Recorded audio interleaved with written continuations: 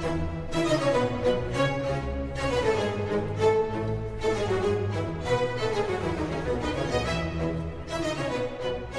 good afternoon. This is Richard Hsu, host of Hsu Untied. Today, I'm very thrilled and honored to have as my guest the voice of Siri, Susan Bennett. Susan, welcome to the show. Thank you. So, to prove to everyone that you are indeed the voice of Siri, can you do a little bit of that for me now? What can I help you with? In a quarter of a mile, make a left turn. That's pretty good. Well, tell me, how did you get to be the voice of Siri? It's such an iconic voice. How did you get to that? Well, it's still kind of a mystery. I really don't know. I did some text-to-speech recording back in 2005, and I've talked to some other original Siri voices that had the very same experience. I don't know who chose my voice or when they chose it. I don't know if it was the original creators of Siri or if it was someone at Apple or it may have been Steve Jobs himself, but I don't know. Huh. So they just contacted you out of the blue one day and said, hey, would you like to be the voice of Siri? Nope, they didn't contact me at all. Apple came in after the fact, after all these recordings were done by a text-to-speech company called Nuance. Oh. And so they ended up getting our voices from Nuance. Let me explain the recording process. Yeah, please.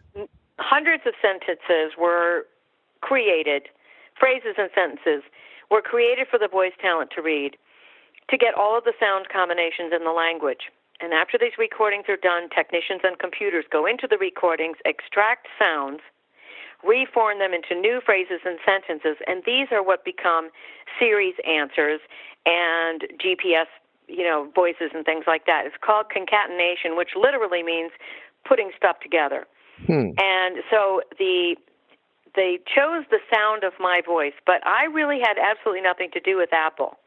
All of this was done through the text-to-speech company Nuance, and that's why it was a surprise to those of us who became Siri. Interesting. So are you saying you literally did not even know you were going to be Siri until Siri was announced, or did you have any kind Correct. of... That's so correct. I heard from a fellow voice actor who said, hey, this was October 4th, 2011, and he wrote and said, hey, we're playing around with this new iPhone app. Isn't this you?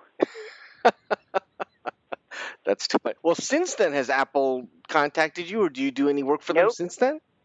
No. That is so interesting. Well, tell me then how you got to do the text-to-voice speech qualify for the Nuance in the first instance. Well, I work for a company in Atlanta that does a lot of messaging type of work, and when I started to do my recordings in 2005, I noticed that these scripts were slightly different, and it was because they were trying to get all the sound combinations. In other words, the phrases were created more for sound than for content. But basically, I was told that it was more messaging type of stuff. It was just going to be on phone systems. And, of course, at that point in time, only the very uber geeks really understood what a phone system could become. And the rest of us found out in 2011 when Siri showed up. That's interesting. So when you did the original text-to-voice or the voice-to-text... It's called text-to-speech, actually, or interactive voice recognition. Right. Okay, text-to-speech. Did you have to audition for that, or how did they select you? Well, as I say, I do a lot of work for a company that does messaging work, and they just asked me to do it. I see. And then my voice was chosen to be Siri, but I don't know how. Right. Or by whom. So that original text-to-speech you did, was that for GPS, or what was that used for? It's been used in many instances. It's been used on GPS systems, and it's used on, for Siri. And it's been used for many things in the interactive voice, category. Interesting. And when they ask you to read these passages, did they tell you to be, unemotional or sound robotic or anything like that? Well, you weren't trying to sound robotic. You were just trying to sound consistent. Every phrase had to be read in the same pitch, at the same pace, the same tone, so that the sounds could be as consistent as possible. So you wouldn't put a lot of emotion into a sentence. In other words, if I was speaking to you like this, I'd say, wow, I went down the street today. Oh, my word, you wouldn't believe what I saw. And if you were reading that for text-to-speech, you'd say, I walked down the street and you wouldn't believe what I saw. Very without emotion. Mm-hmm. But now that so everyone knows you as the voice of Siri, I assume now, I mean, it seems like most people know it. Do you still do a lot of text-to-speech kind of stuff now? No, I really stopped doing that a couple of years ago. I did some update. The original recordings I did that became Siri were done in 2005, the month of July, 4 hours a day, 5 days a week. And then for 4 months I did updates in 2011 and 12. And then the Nuance Company wanted to put me under contract for another 5 years, and I politely declined. It's very, very, very tedious work, and it's definitely the opposite of creative. So at that point in my life, I just wanted to do something else. Right. It pays fairly well, but it is very tedious work. I'll bet. Well, what kind of other voice recordings do you do, and how did you get into the voice recording business in the first place? Well, I'm a singer, and I started off years and years ago singing jingles for commercials. Anyone in your audience who doesn't know what a jingle is, it's a song that's created for a radio or TV commercial. And a lot of that was being done in the 70s and 80s. And I used to work at this one particular studio a lot.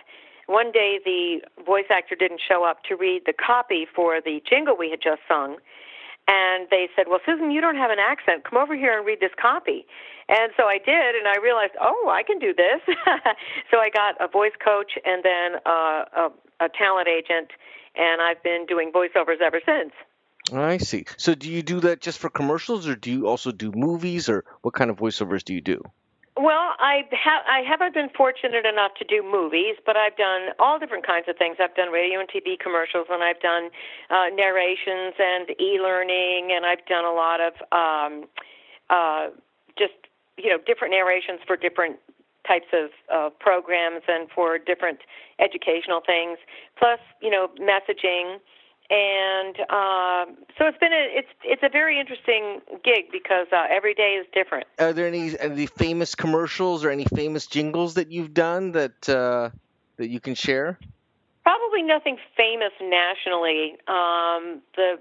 Probably the most ubiquitous voice is the Delta Airlines Gates voice worldwide. I'm the voice of Delta Airlines Gates worldwide. So I'm the one that tells you what zone you're in. And is that just your natural voice, or is that a special voice? Yeah, that's my natural voice. I see. Pretty much. And what about generally? I mean, your voiceovers, they're all just your voice, or do you do accents, or do you try to do somebody else's voice or anything like that? Yes, I can do accents, and if you'd like to go on my website, you can see a TED Talk that I did, and I do a lot of different voices on that during that performance. So, yeah. Now, do you enjoy being a voiceover actor? Oh, yes, very much. Yeah, I love it. Is it more fun than actually being the actor, or do you think how do you compare it with being an actor? Well, it's more fun for me because I'm not a very comfortable person in my own body, and I think you have to be very comfortable in your own body to be a really good actor. I call myself a voice actor, but not a regular actor. Well, Susan, it's been a fascinating conversation. It's a thrill to talk to one of the series anyways, and I really appreciate your taking the time to talk to me. Well, great. Thanks for having me on. I appreciate it. This is Richard Hsu and Susan Bennett. Thanks. Bye-bye. Bye-bye.